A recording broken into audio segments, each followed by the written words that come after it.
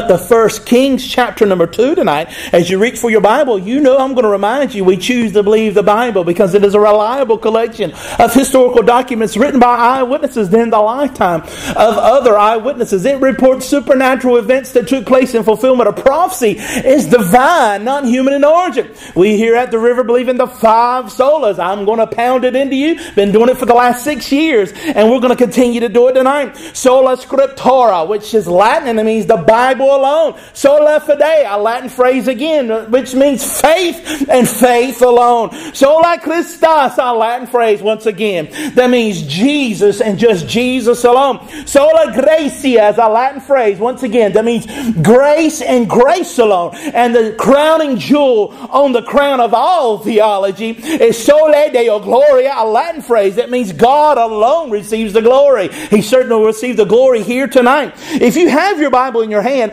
I want you to take your left hand, if you're left-handed, and hold on to this chunk of the Bible. You'll see in the last 6 years, this is how much we've gone through the Bible in the last 6 years, verse by verse, chapter by chapter. If you've been with us on Wednesday nights, Sundays, and Sunday nights, actually it's more than that because you can add the book of James, Mark, and some of the other ones, other epistles in the New Testament. This is what we've gone through in the last 6 years, and I hope to go through even more in all of it. But you might ask, what will we do when we finish? Well, we're going to turn right around and do it again. Amen? But we're looking at 1 Kings chapter number 2. The last time we were together, we saw where the prophecy of Solomon was ringing true and ringing forth. Where there was the prophet Nathan that came to David and said, this young child that's being born, he is beloved of God. He called him Jedediah, which is also the beloved of Jehovah. The nickname of Solomon, which means that he was the anointed one. He will be the one who will take the throne.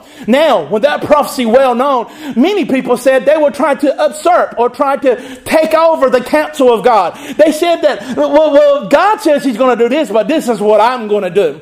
Well, I want to let you know, church, that when God said something, He has a way of doing it. No one stays His hand. No one ties His arms. No one slaps His hand away like a little toddler. God establishes all things, and He can do anything He wants. Amen. Amen. So we see that Abijah goes and calls himself king and sets himself in a position to win over the public. Even though the public was swayed by Abijah with the 54 runners that go in front of him and says, behold, the king is coming. Before King David even had his last breath, we see that Abijah was trying to position himself to be king. But Solomon, who was one who was prophesied over, the one that God has said, this is the one that will take the throne, he was humble in all his ways. He did not go before David and work his case and try to work with publicity or even behind the scenes and try to get secret handshakes behind the door meetings to get the position of king. But God put him right where he is.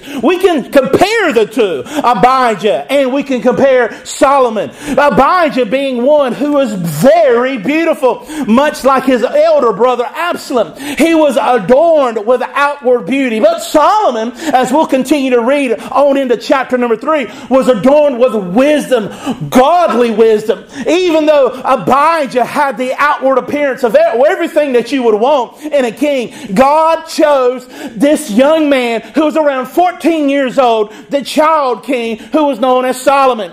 Now Solomon has been put in place and God has established him there because, like we say, won't He do it? God will do it every time. So we pick up in verse number 13. Last time we were together, we spoke about the death of David, the final words to David that David said to Solomon. But we see in verse 13, there's some unfinished business that Solomon will have to do to have his kingdom established. In verse 13, when Adonijah, the son of Haggith, came to Bathsheba, the mother of Solomon, and he said to her, she said, do you come peacefully? And he said, peacefully. Now, the queen mother had every reason to ask, are you coming peacefully? Because this was a contender for the throne. So she asked, and she asked innocently, hey, Abijah, Adonijah, do you come in peace? And he says, of course I come peacefully. But this will show us that this young man who wanted to be king, the eldest of all of David's living children, had other plans. He was known as a traitor to the king. He had actually gone and found mercy before Solomon. Now, I want you to know something, that in chapter number 3, Solomon will pray to God and ask for wisdom, because he'll say, I am but a child. I don't know how to come in and how to go out. I don't know how to hold court. And all these things take place before Solomon ultimately surrendered and humbled himself ultimately before God. So in this 14-year-old young man, God is still working before he even asked he needed help, because that's how our God works. But here Adonijah comes and he asks something of the queen mother. And she has a position of influence, not just because he's 14 years old, but we see all in Oriental times over in the Middle East that the queen mother has influence. And we'll see that in the book of Kings, that the mother has a place of influence over the king. And then in verse 14, he has a plan. Adonijah comes to Bathsheba and he starts to say something in verse 14. Then he said, I have something to ask of you. She said, speak. In verse 15, he said, you know that the kingdom was mine, and that all of Israel fully expected to reign, for me to reign. However, the kingdom has turned about and become my brother's, for it was his from the Lord. You see in verse 15 that Adonijah actually says, Israel chose me. Israel wanted me to be king. But you had a play in this, Bathsheba. I know God said that Solomon would have the kingdom, but could you at least do this for me? Now, isn't it funny that he says it was his from the Lord, that God gave him that? So we can already read between the lines by just reading the text in context that Adonijah was actually, he was jealous. And he was working his angles to get what he needed to undercut Solomon, to get the throne because of the question he asked of the queen mother. In verse 16, and now I have one request to make of you. Do not refuse me. I want you to understand in verse 16, Adonijah, he is a very good-looking young man. He had all the features, the fierce features of his own father. And the beauty that Absalom actually had has now been adorned to him. The thing about beauty and vanity is that you have a lot of things handed to you. It's possible that Adonijah walked around with a silver spoon in his mouth while his younger brother, that the prophecy was over, was held in contempt. For why would he even receive the throne? He's not even the oldest. But then again, the culture and the world around Israel did it that way. That the hierarchy would go to the eldest. That the king's son, the eldest, would be the one who would reign on the throne. But God just decided not to do it that way. Once again, we see an alluding to Romans chapter number 19. Esau I hated, but Jacob I loved. Why? Why did God just decide to love Jacob? Well, why didn't he do? Why did he hated Esau? But the big question is, why would he even love Jacob? For Jacob was a liar, and the Bible says in the Old Testament, a supplanter, that he was a con artist. He was smooth and silky. He could talk his shoes off with you not even realizing it. That Jacob was sneaky. But the Bible says that God loved Jacob. That's the big part that really should wreck your mind. Why would God love Jacob? I understand not loving Esau because he was gruff, he was rough. He sold his birthright for food. He was a meathead. He was carnal. He was wicked. He was disrespecting and blaspheming before God as well as his family. So why would God even love Jacob? That's the thing. I don't know. I don't know why God would love anybody. Let's just be honest. It's not outward appearances. It's not status and trophies that impress him. It's not what you've done for him that impresses him. It's not your bloodline and your DNA that you carry in your veins. I don't know why God decided to look at these two twins and decided to bless that one. And I don't know why God just decided to bless Solomon. And if you're sitting here today, there's nothing that distinguishes you from Esau or Adonijah. There's nothing that distinguishes you from them. God just decided to bless you and save you. Amen. That's warranted to glory to God. Praise His name for saving a wretch like me. I didn't do anything to earn this kind of favor, let alone any kind of grace or mercy. But we see here that it was His from the Lord. And if the Lord gives it to you, nobody ain't going to take it from you. Amen. Amen. In verse 16, and now I have one request to make of you. Don't refuse me." She said to him, "Speak." And he said, "Please ask King Solomon. He will not refuse you." I want you to notice in verse 17 the subtlety of him asking. When he said to the queen mother, "He won't refuse you." For once, you're his mama. You're his mama. You gave birth to him. You know Solomon. I don't know if he was feeding into her pride, telling her that she has influence over Solomon. And I don't know if it was puffing her up. I know Solomon had affection for his mother. But he was feeding off of that, and she was lapping it up. Ask King Solomon, he will not refuse you, to give me Abishag, the Shunammite, as my wife.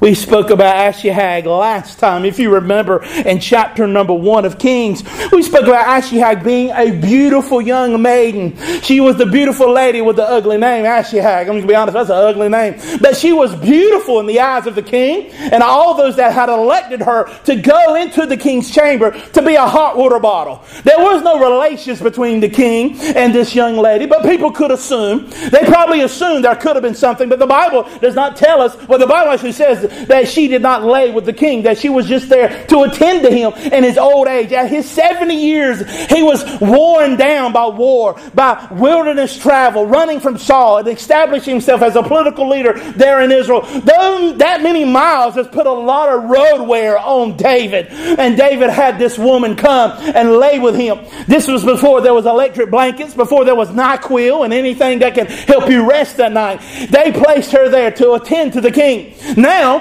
before the eyes of Israel, it was considered that Abishag was King David's harem, that she was a part of his group of women that he would go and have relations with, that she was a concubine in the eyes of Israel. So you can see that at this point that the queen, the mother queen, Bathsheba, might say, well, Abishag, she's a good-looking lady. She's young. Her whole life is ahead of her. Now, really, David didn't have relations with her. And here we have Adonijah. He's a good-looking fella. Why don't we get these two good-looking people together and let them have good-looking babies? Well, what's the problem? It's short of Bathsheba, who was beautiful in her own right, who now has the years on her. He's trying to play matchmaker at the request of Adonijah. So now it's planted in her mind. She don't see nothing wrong with it. But I want you to understand what's getting ready to take place. Here we have the queen mother, and we have a 14-year-old king who was Solomon, before God endowed him with wisdom. Can you see how it's starting to get a little weighty down the situation? For she will have sway over this young man. Even though he is the king of Israel, there are contenders for his throne that are working in the shadows. And now they have roped in his own mother, the queen mother, Bathsheba, when she's going to make a simple request that Adonijah gets to go and marry Haggavai. Now, it's not that he was in love with her. Nowhere do we see in the text that he even loved her or even lusted after her. This was a power play in the eyes of all of Israel. For we can remember what Absalom did with David's harem whenever he laid a tent, because under the request of one of David's advisors, that he would lay with the harem and all of you before all of Israel. Whenever people looked up and saw the tent, will say, well, there's the king laying with the former king's wives. See, that took place in all of history. When the former king would pass, the king would inherit the king's wives that were formerly with him. That would even establish him as the monarch. So we can see here the working of Adonijah as he's asking for this beautiful lady that used to lay, Abishag, who used to lay with David. In verse 18, Bathsheba said, very well, I will speak for you to the king. In verse 19, so Bathsheba went to King Solomon, to speak of him on behalf of Adonijah. And the king rose to meet her and bowed down to her. You see in verse 19 the respect that Solomon has to his own mother. At 14 years old. Why do you keep saying he's 14 years old? Oh, well, I'll show you. I want you to understand that in Leviticus chapter, no, we won't go there yet. Solomon's literally 14. He was when his first son was born, because in 1 Kings chapter 11, verse 42 through 43, you can write that down or turn there. It's in 1 Kings chapter 11, verse 42 and 43. And at that time, Solomon reigned in Jerusalem all over Israel for 40 years. And Solomon slept with his fathers and was buried in the city of David, his father. And Rehoboam, his son, reigned in his place.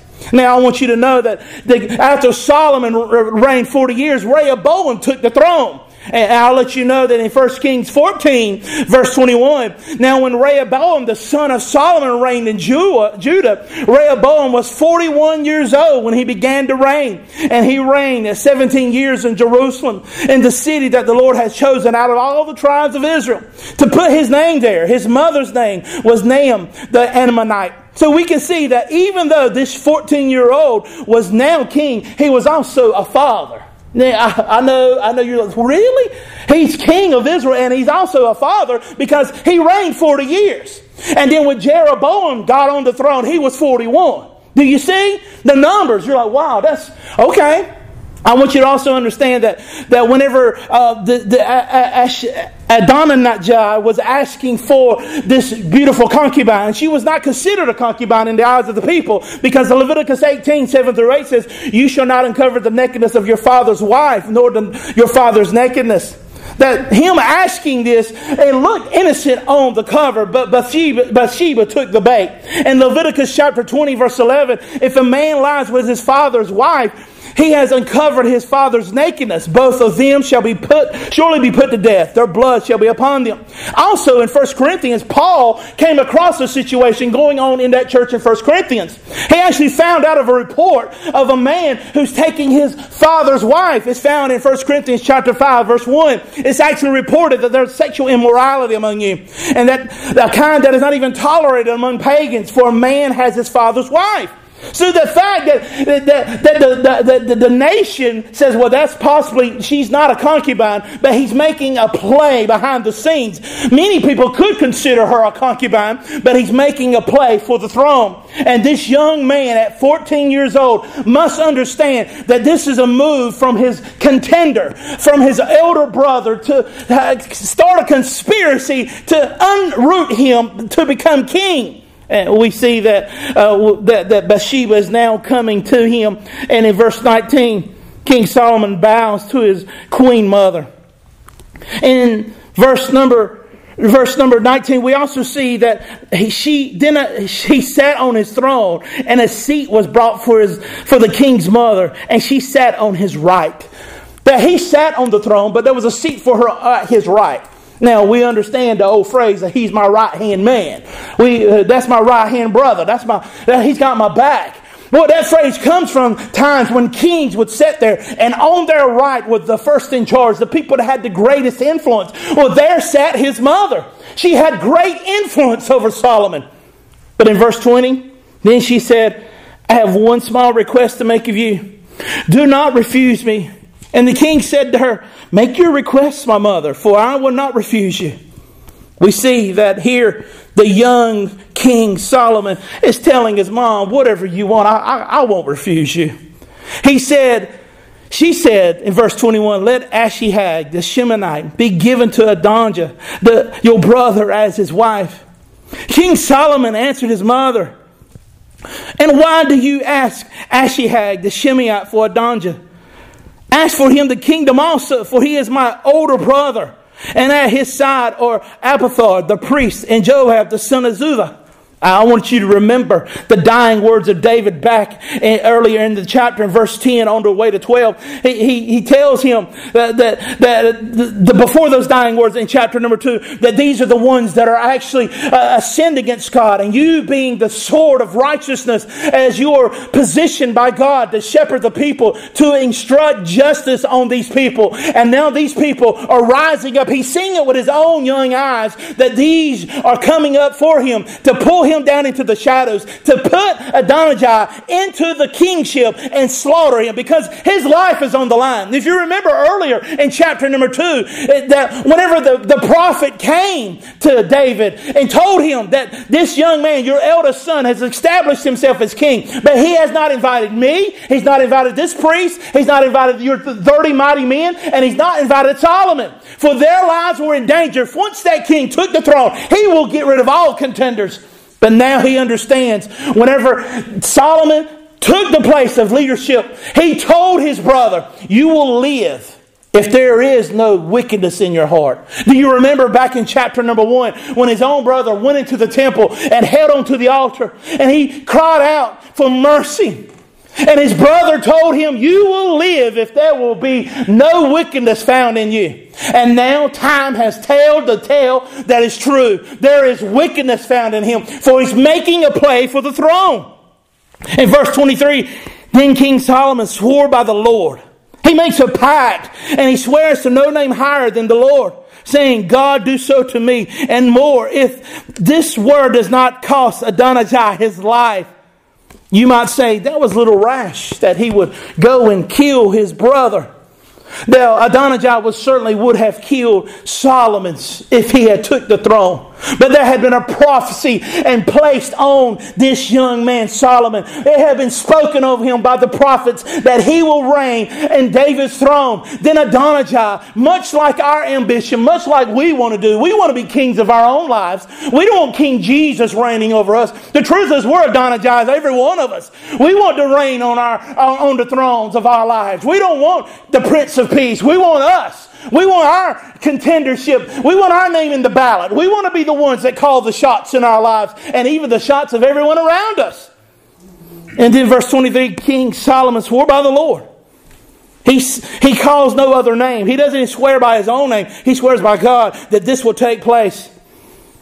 He says, as the Lord lives, in verse 24, who has established and placed me now on the throne of David, my father, who has made the house as he had promised. Now we see in verse 24 that he has made him a house. That Solomon is saying at 14 that he has made me a house. That's where I pull from the text that says that he has established his throneship as well as given him a house. That he has a child on the way, if not already born, which is Rehoboam.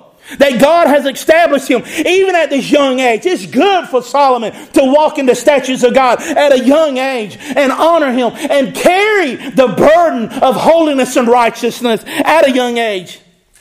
So he says that David, my father, who has made me a house and has promised, Adonijah shall be put to death today. So King Solomon sent Benaiah, the son of Jehoiada, and he struck him down and he died. You say that's a little severe. Why do we get shocked as a church and as a people when justice is extended? For he is a traitor to the throne. It was his full intent to come along and start a coup and reign over the very kingdom and the very words of God and just slap God in the face and take the throne from Solomon. Why do we get out? It's our tendencies as we read in the Bible of the angel walking through Egypt, slaughtering the pagans. And we go, wow, he killed all the babies. We get upset whenever we read about Sapphire and her husband Ananias as they're in the holy place and they come and throw down the money and lie to the Holy Spirit. And Peter tells them that you lied to the Holy Spirit and they strike them dead. The Holy Spirit strikes them dead. We get offended whenever God extends His justice. It's because we're all the villains when we read the text. We identify with the villains. We identify with the Absaloms and Adonijahs and the Joabs. We identify with them. And we get upset when a holy God, who is holy in all His ways, shows us that He's holy. When Uzzah reached out and touched the cart, whenever David was transporting the ark, and the oxen stumbled, he reached out and to steady the cart. God rather the Ark of the Covenant fall into the dirt than an unholy man reach and touch His holy sacred box.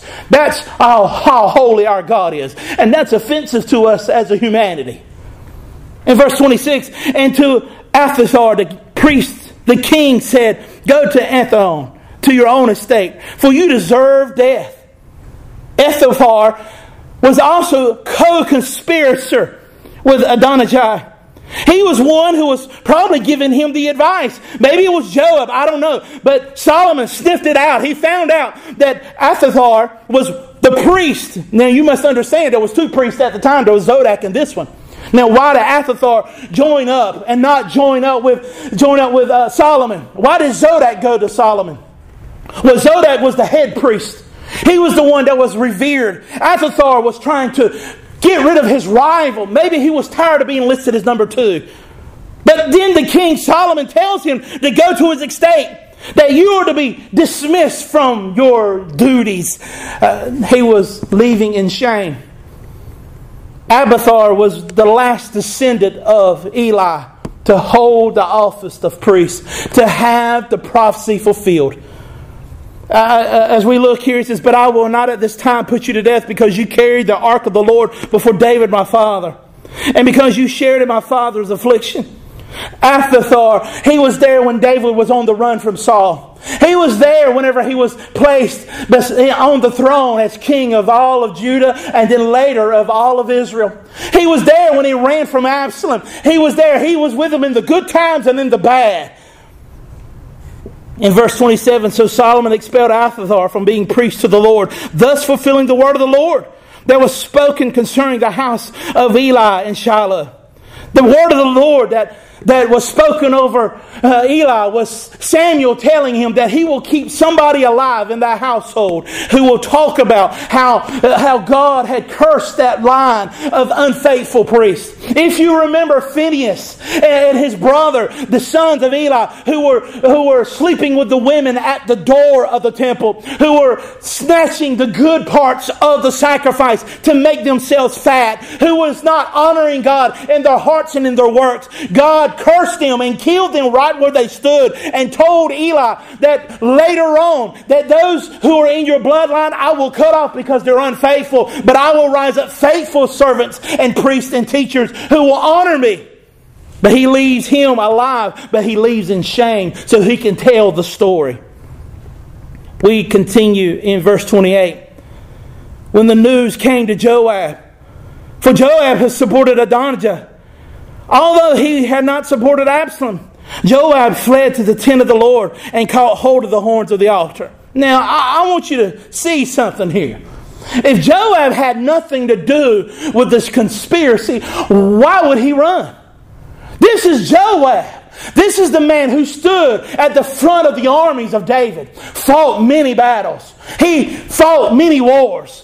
Nothing scared him. He ran down the enemies of David, slaughtered them in the streets. And then he was very seasoned in his courage. But now the story comes around, the rumor gets around, and Joab runs and tries to find sanctuary. It's kind of like when you cut the lights on, the roaches scurry. If you didn't even grow up like that, if you're poor, if you cut the lights on at the right time, the roach is like, what are you doing? They run when there's trouble. Joab starts to run, and he tries to find sanctuary at the altar. Now, isn't it ironic that Joab tries to find sanctuary there in the temple of the Lord, in the tabernacle? Because he certainly, for the last 34 years, when he killed his first cold-blooded murder I think it's Mesa, that he killed him, that then 8 years later, he killed his second leader that was his contemporary. He killed him. He never went to the altar to repent. It's just that the altar was his last chance. Many times we see that God is patient with people, that He's long-suffering with people. But there is a day when God says, now my spirit will not always dwell with man. I don't want to scare anybody here, but there's a limit to God's grace and mercy. People keep putting off repentance and crying out to God for forgiveness. They rather run from God than be embraced by Him. They rather be a rebel from Him and never repent before a holy God when they can receive forgiveness and have their leisure wiped clean. But they live in open rebellion because they can be the leader of their own lives. They can be the king of their own destiny, reign over their future and make their own decisions instead of submitting to a living God. But now, all the obstacles, everything's out of the way. His only hope is found at the altar. He doesn't go there in repentance. He runs there to save his neck. This is called jailhouse salvation. People coming to Jesus when they get in trouble. Jesus, save me. Get me out of this situation. She wants child support. He's messing with me. Or I'm upset about it. I'm going to run to Jesus. I've done everything else. And really, I don't even want to go to Jesus. I'm going to go to Jesus because the court date's tomorrow. And I'm going to try to pray a lot. But God knows your heart. And the day after the court, you'll go back to your old ways. That's the story of Joab. Joab runs to the altar. The whole time in the last 40 years, he never ran to the altar, never sacrificed, never worshipped there. But here we find Joab, because the rumors have come around. Joab has shown his hand. He has shown that he's guilty. It's obvious that Joab goes there and he tries to find mercy. He's thinking, well, Solomon is a young man. Surely he wouldn't kill me, even though it was David's responsibility because I carried blood guilt. Even though he had 40 years of that guilt wearing on him, it wasn't to the conspiracy of Adonijah and him and the priest working together to undercut Solomon. That's what scared him. We see that he runs. He takes hold of the horns of the altar. In verse 29, and when it was told to King Solomon, Joab has fled to the tent of the Lord, and behold, he is beside the altar. I want to let you know that Joab never fled in any battle he was in. It was only when his neck's on the line. Whenever the conspiracy has come full circle, God revealed who are the guilty parties here by the actions of Joab. He held on to the altar. In verse 29, Solomon sent Benaiah, the son of Joadiah, go and strike him down. At the altar, you might say? Yes, at the altar. So Benaiah came to the tent of the Lord and said to him, the king commands, come out. But he said, no, I will die here. Then Benaiah brought the king word again, saying, thus says Joab, and thus he has answered me. I want you to see the difference between Joab and Benaiah. He tells the king, he's in a holy place. Do you want me to strike him down in there? He tells me to strike him down in there. The reason being, probably Joab was calling a bluff to Solomon. Maybe he thought that Solomon would show mercy towards him, even though he conspired to have him pulled off the throne through shadow work and put backdoor policies and handshakes. But Benaiah, he goes and gets permission from the king. King Solomon, do you really want me to do this? He respects God in His holy place. Because if there's blood spilled in His holy place, the place could be desecrated and it would not be considered a holy place. But we understand that the king says in verse 31, the king replied to him, do as he has said, strike him down and bury him. And thus take away from me and from my father's house the guilt of the blood that Joab shed without cause. He's reminding us what took place. In 2 Samuel chapter 3 verse 29, David spoke over Joab and what he did. In 2 Samuel chapter 3 verse 29, David says, may it fall upon the head of Joab and upon his father's house. And may the house of Joab never be without one who has a discharge, who is leprous, or who holds a spindle, or who falls by the sword, who lacks bread. I want to let you know that Solomon speaks a curse over Joab, as murderers are required to be cursed by God. Even in Exodus 34, 6 through 7, God tells Moses, keeping steadfast love for 1,000 generations, forgiving iniquity and transgression and sin. But I will by no means clear the guilty, visiting the iniquity on the fathers, on the children's children, to the third and fourth generation. Basically, Solomon is saying here, wipe away. In verse 32, the Lord will bring back his bloody deeds on his own head, because without the knowledge of my father David, he attacked and killed the sword of two men more righteous and better than himself. Abner, the son of Ner, commander of the army of Israel, and Amasa, the son of Jether, the commander of army. so shall the blood come back on his head, the head of Joab, and on the head of his descendants forever. But David and his descendants, and for his house and his throne, there shall be peace from the Lord forevermore. Solomon remembers the words of the Torah, that the blood of Joab will be on him and his children of unrepentant sin that he has committed. Joab will die here in this holy place without repentance. If you're here today and there's something that you have not come clean to God about, if you're listening by podcast or you're physically in the building, whether you're watching or listening on the internet, if you have not come clean with God and repented and opened yourself up all before God and says, God, I don't want any dark spots in my life. I want it all open before you. I repent of the sins I know about and the things that have slipped my mind in my blind spots, much like David cried out in Psalms 51. So we see that Solomon tells his chief executioner to kill Joab. But I want to let you know in verse 34, when Amasa was killed, this is the very city that Amasa was killed in. You see how it's gone full circle.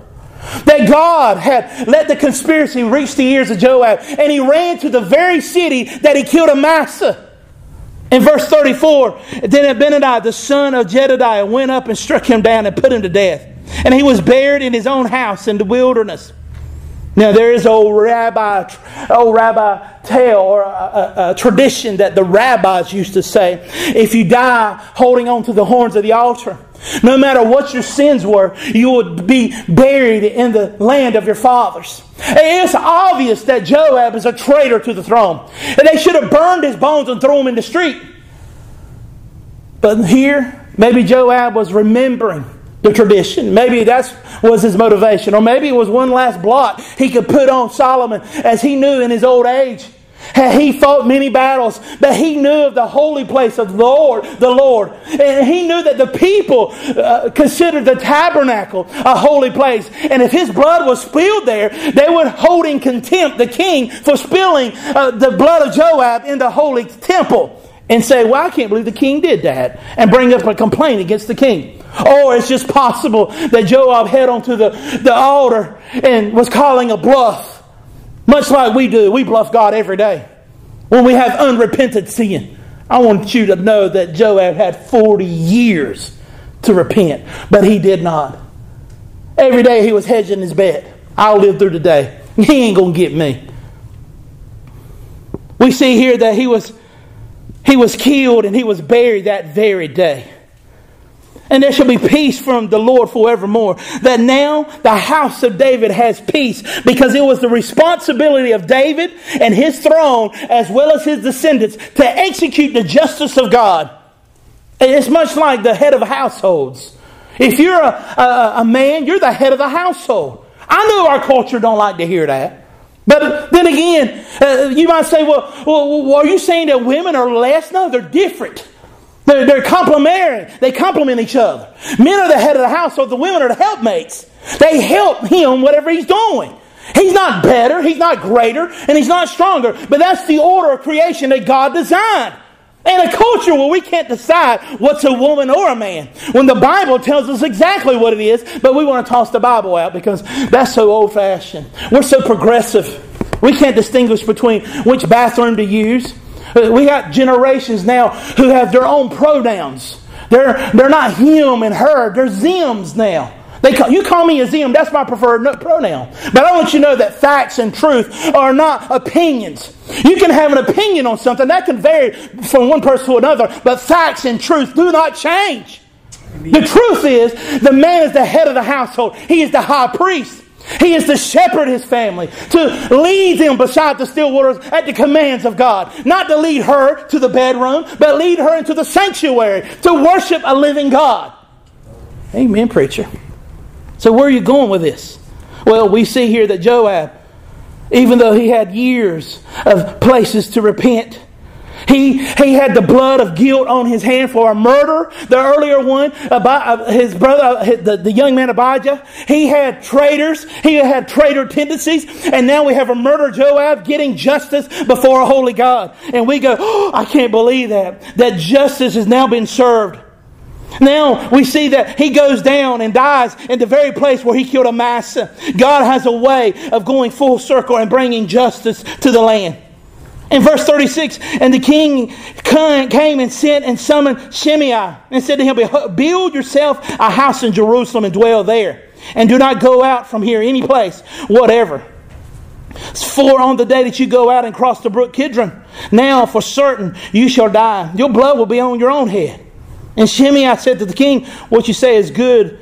As my lord the king, I said, so will your servant do. So Shimei lived in Jerusalem many days. At this point, I'm not sure how old Solomon was. I don't know if all these things took place right back to back. But the Bible does say that God established the throne of Solomon. So it's very possible this took place. I want you to remember that Shimei is a blasphemer. He is the one who blasphemed God as well as David, God's anointed, as the king and the shepherd over Israel. And he deserved death. But David swore in his kind-heartedness. And he was actually wrong to do it. He says, you won't die. But that oath is not placed on Solomon. Solomon didn't make any oath to Shimei. So he tells him, build your house in Jerusalem and don't leave. You're on parole. You're on house arrest. Don't leave the city. Verse 39, but it happened at the end of 3 years that two of Shimei's servants ran away to Ishkath and Makkah, king of Gath. And it was told to Shimei, behold, your servants are in Gath. Shimei rose and saddled a donkey and went to Gath to seek his servants. Shimei went and brought his servants from Gath. And when Solomon was told that Shimei had gone from Jerusalem to Gath and returned, and the king sent and summoned Shimei and said to him, did I not make you swear by the Lord and solemnly warn you, saying, know for certain that the day you go out and to any place, whatever, you shall die? And you said to me, what you say is good, I will obey. Why then have you not kept your oath to the Lord and the commandment which I commanded you now? And the king said to Shimei, you know in your own heart all the harm that you did to David my father. So the Lord will bring back your harm on your own head. But King Solomon shall be blessed, and the throne of David shall be established for the Lord forever. And the king commanded Benani, son of Jedidiah, and he went out and struck him down, and he died. You might say, that's a little harsh, don't you think? I want you to remember Hebrews chapter 10, verse 30 through 31. For we know who said, vengeance is mine, I will repay. And again, the Lord will judge his people. It is a fearful thing to fall into the hands of a living God.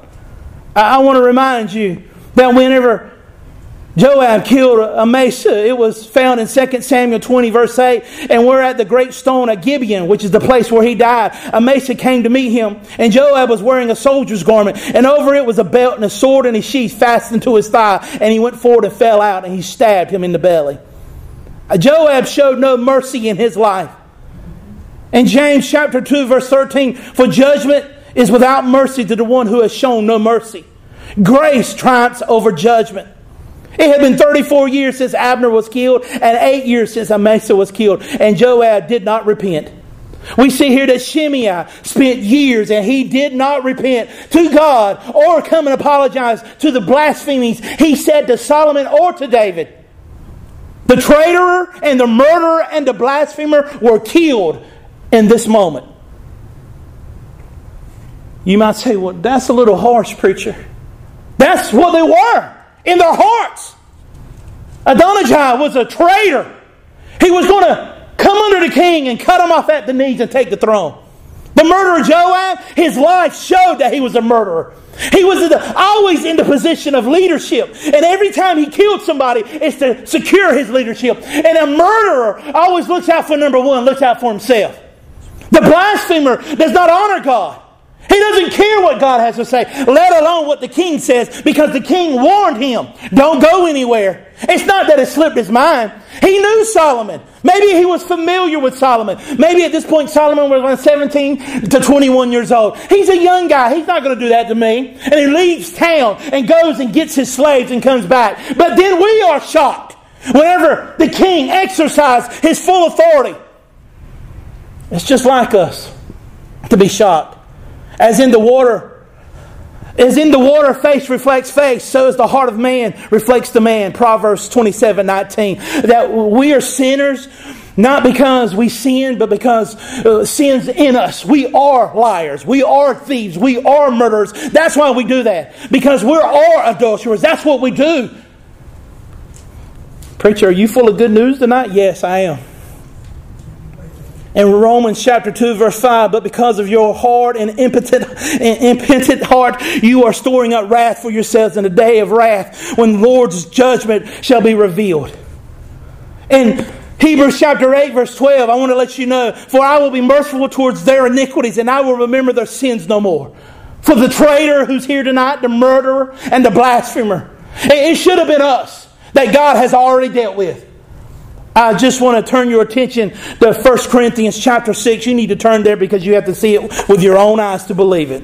It's too good to not be true. It's too good to not be true. We're not talking about fairy tales here and ideas and philosophies. We're talking about facts here. In 1 Corinthians chapter 6, 9 through 11, Paul is writing to the church in Corinthians. And he might as well be writing to the church in Princeton tonight. The church on Richardson Bridge Road. He's writing to 1 Corinthians chapter 6 verse 9. Or do you not know that unrighteousness will not inherit the kingdom of God? Do not be deceived. Neither sexually immoral, nor idolaters, nor adulterers, nor men who practice homosexuality, nor thieves, nor the greedy, nor the drunkards, nor revilers, nor swindlers will inherit the kingdom of God. So look at those quickly. My name came up quite a few times in that list. And I'm sure yours did too. You don't have to shout out your sin. The ones who are sexually immoral, idolaters, living for other things other than God, adulterers, nor sodomites or homosexuals, nor thieves, those who are greedy, who are drunkards, who are revilers or swindlers. You will not inherit the kingdom of God, is what the text says. But he's not done in verse 11. And such some of you were, but you were washed. You are sanctified. And you are justified in the name of our Lord Jesus Christ by the Spirit of our God. Thank you, Lord. Tonight we don't stand in judgment over Abijah, over Joab, or Shimei. We don't fold our arms and go, look at what they did. They deserved everything they got. Yes, it's true. That's justice. They got what they deserve. But we sit here tonight. We don't get what we deserve. We don't sit on our high horse and look at other people and say, yeah, serves them about right. Good thing God finally got them. No, we shake and tremble and we wonder why God has shown us such great mercy. Amen. Because you either were or you are. You were a liar. You were a thief and adulterer. You were a sodomite, a homosexual, a lesbian. You were a thief. You were a drug addict. You were those things. You were one who had idols and things and thrones in your life that you bowed down and worshiped. You were one who was a reviler and a swindler. Or you are a thief. You are a swindler. Or you are a liar. You are a murderer. Either or, where are you? Where do you find yourself? If you were those things, I want to remind you that you were washed. You're clean. You're sanctified is what the text said. And now you're justified. That's a legal term. That means the charges against you are now dropped. Your ledger is now clean. You are forgiven. Thank you, Lord. In the name of our Lord Jesus Christ by the Spirit of God. As we look at the text tonight, we see how Solomon dealt this sort of execution for the traitor. I've betrayed Christ more than I can even count. For the blasphemer, I've blasphemed a holy God with my mouth and with my actions. And I've been the unfaithful priest. I've done that too. But He's shown mercy on me another day. Thank you, Lord. He has shown grace towards me. That doesn't make me cocky and arrogant. That humbles me. Like I always say, your past will either haunt you, you remember what you did, what you said, where you went, or it will humble you. Oh, I know I deserve His wrath, but He has washed me, sanctified me. That means He's cleaned me. And now He's justified me. And I'm just waiting till the day when He glorifies me, when I can lay at His feet in His glory. With that being said, there's no room for judgment for anybody here. I'm not busy looking at your sins. I'm dealing with my own. I'm the biggest sinner I know. And I hope that's true of you. That no, not the preacher's the biggest sinner, but you're the biggest sinner you know, because you know you. And you know you don't deserve grace and mercy. You deserve the very pits of hell. But in His mercy and His grace, He has washed you and He's cleaned you. And He claimed you for His very own. I believe it's the book of Malachi chapter 7. He says He drops our sin in the sea. That He doesn't go there and He doesn't fish anymore. That part's not in there, but I like to add it. He doesn't pull back our old sins and throw it in our face. He forgives us and He washes us and He claims us as His own. To God be the glory. Amen. Let's bow our heads and